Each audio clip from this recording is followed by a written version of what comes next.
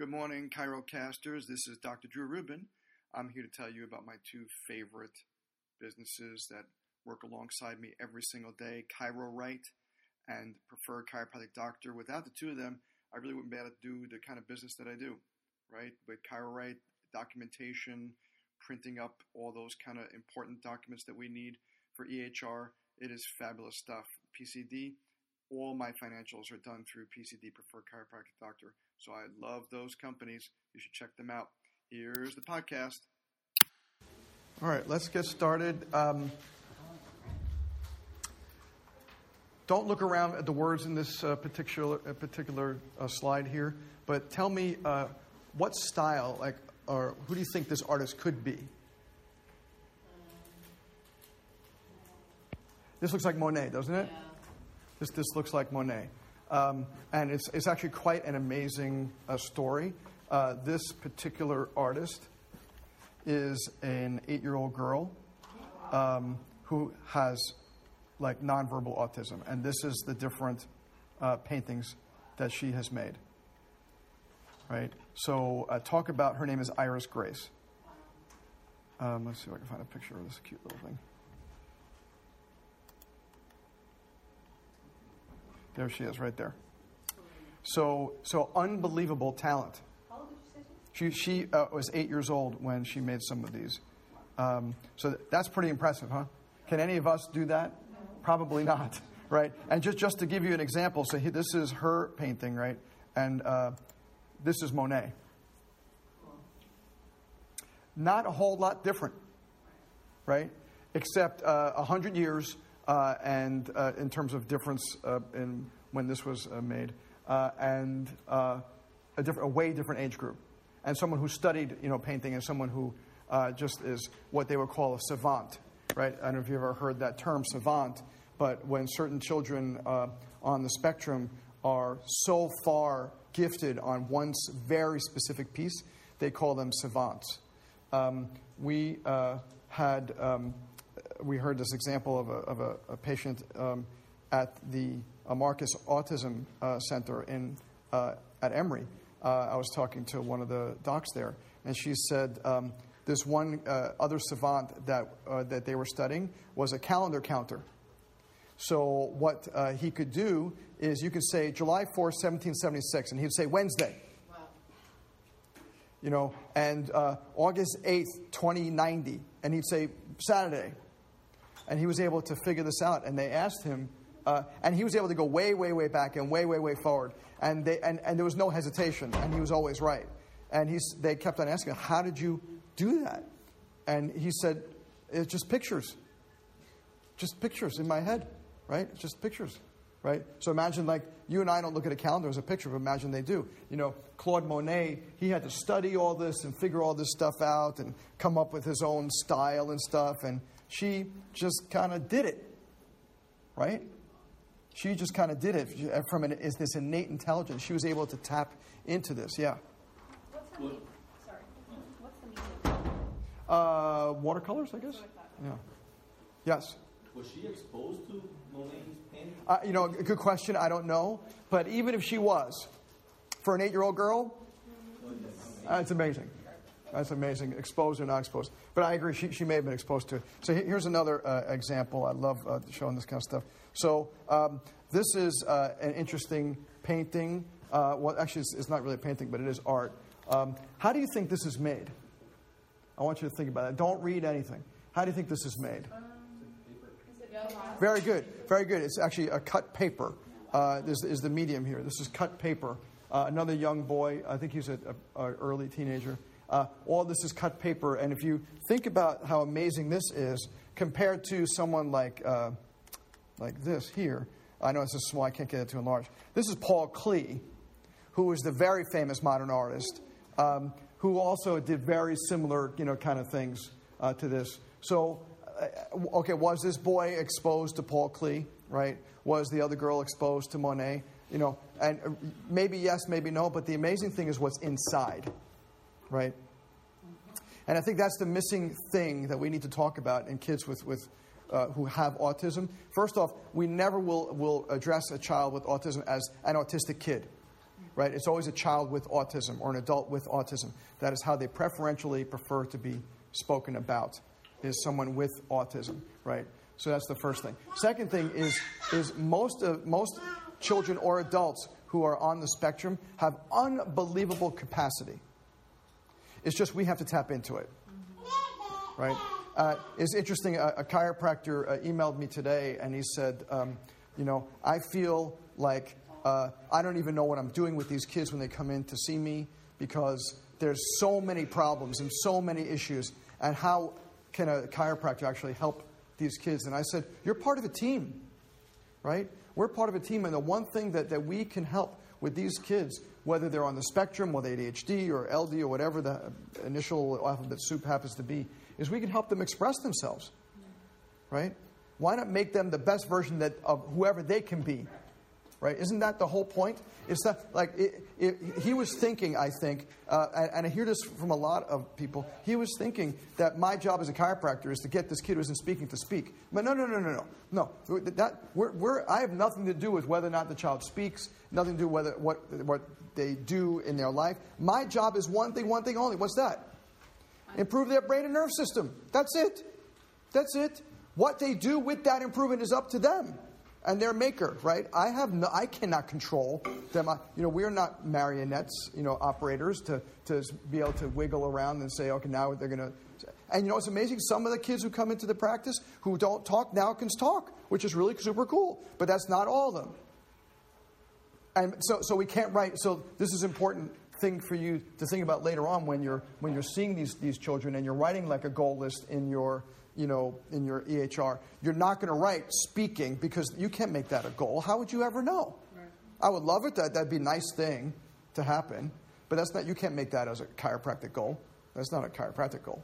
Your chiropractic goal is remove subluxations, improve nerve performance, improve brain functioning. And whatever happens with that is their manifestation, of that. That's what I think is... Yes? On that note, when you're treating a child on the spectrum or that does not speak, when do you know, like, okay, I've tried all these different approaches, they're just not going to speak? Or, at least for right now, versus, like, it's something else I could do? That's a great question. So the question is, if you're dealing with these kids, when is it that you think that if a child, that whatever you're doing, it probably isn't going to create a speaking result or whatever? That is not part of my construct. Okay. Right? I would love for them to speak. What I want to see is I want to see neurological improvement. Right? So I want to see eye contact improve. That's a neurological improvement that I would expect. Right? Because speaking is a very high order thing. And if speaking comes, that's really fabulous. And I would be encouraging them to bring their kids to speech therapists if they're not, because they're going to work on them for hours. I would encourage them to seek other things. Like I mentioned to this other chiropractor who emailed me. I said, we're a team, right? So a child on the spectrum is going to have an occupational therapist and a speech therapist, and a physical therapist, and they should have a chiropractor, every one of them, and has a developmental pediatrician as well as a regular pediatrician. You're a part of a multimodal approach. And the parents also got to do tons of work. And this is probably one of the biggest things that I see as a problem, is we have a child recently who came in, and the child is 6 years old and can kind of mimic and say a few words here and there, but really doesn't speak a whole lot. It's more like selective mutism, whereas that he can speak, but he's just choosing not to speak. And one of the most important things that we can do to help these kids is tell the parents, work with them at home to encourage them to speak. Right? So read a book and say, instead of just reading the book and just flying through it and whatever, just to go, what's this? This is a bird. What does a bird say? Tweet, right? Okay, that's the dog. What's the dog? Dog says what? It says woof, woof, right? And so even though you're like, well, but I have a 6-year-old kid, I shouldn't be reading that way to it. Well, but their brain isn't 6. Right? So we have to put that into consideration. And what happens with a lot of these parents of challenged children is they get into what Martin Seligman calls learned helplessness.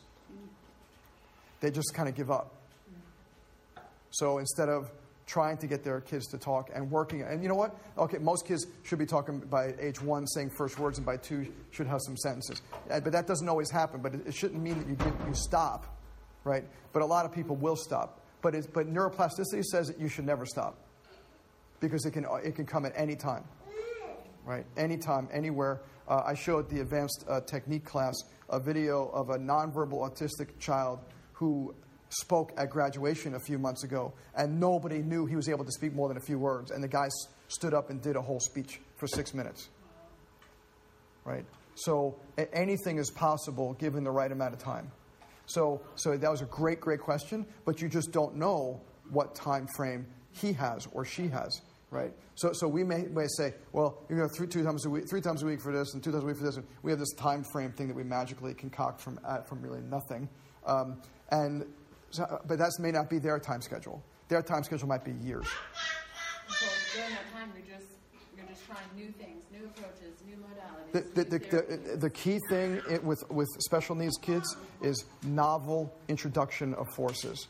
So whether it is a different sorts of adjustments, whether it's different exercises, anything different, new novel things, and eventually the point is to get into their little world, and then when you get into their little world, then they can start appreciating, this world. Because right now they're in their own little world. Carolyn? So when you've got a child that's on the spectrum and you have no idea what their capacity is, how do you write goals? Okay, that's great. So how do you write goals? The goals are improved neurologic performance. So primitive reflexes, I expect their primitive reflexes to go from this to this. I expect their eye tracking to go from this to this. I expect their posture to go from this to this. My goals are chiropractic goals and not, verbal goals, because if you really think about it in terms of goals as what a chiropractor should be writing, that's not what we should be writing. We should be writing about whether or not they're speaking, because that's really not within our scope. Okay. Right? So we really need to choose goals that are based on our examination. Like, what do we do during our exam? Well, that's our goals, is to improve those things. Okay. Yeah. Good.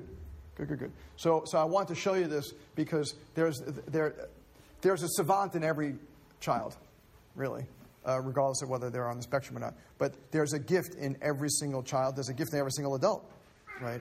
And the idea why you guys are here, like in this classroom, is because you are honing your gift, right? And hopefully that gift is more focused on pediatrics. And if it's not, that's cool. At least you'll learn something. But the point is that my goal in the office is I want to see the kids be the best expression of themselves. And the adults too, really. But the kids especially. I want the kids to be the best expression of themselves.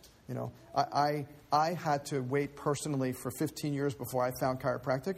So from age 5 to age 20, I suffered with the horriblest asthma and allergies you can imagine. And I don't want any kid to have to suffer 15 years if they don't have to, So for me, there is an urgency to see the children. And that's what I want you guys to think of, when you're here and you're in clinic or you're at peak offices or you're graduating, you're in your own practice. Like, there's got to be an urgency to see the people. It's not just like I need to pay my bills and my student loans. Like, who the hell cares? Honestly, that's a pretty shabby goal. Pay off student loans. One way or the other, they're going to get paid off.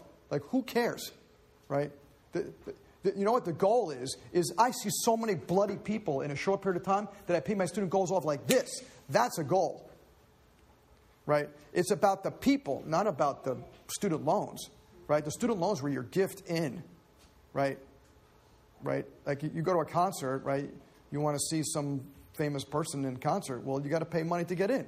Well, that's how you become a chiropractor. You got to pay money to get in. You want to join the club? It costs $200,000, right? Just like a country club, right? It's just like a country club. It costs money to come in to the country club. So welcome to the country club.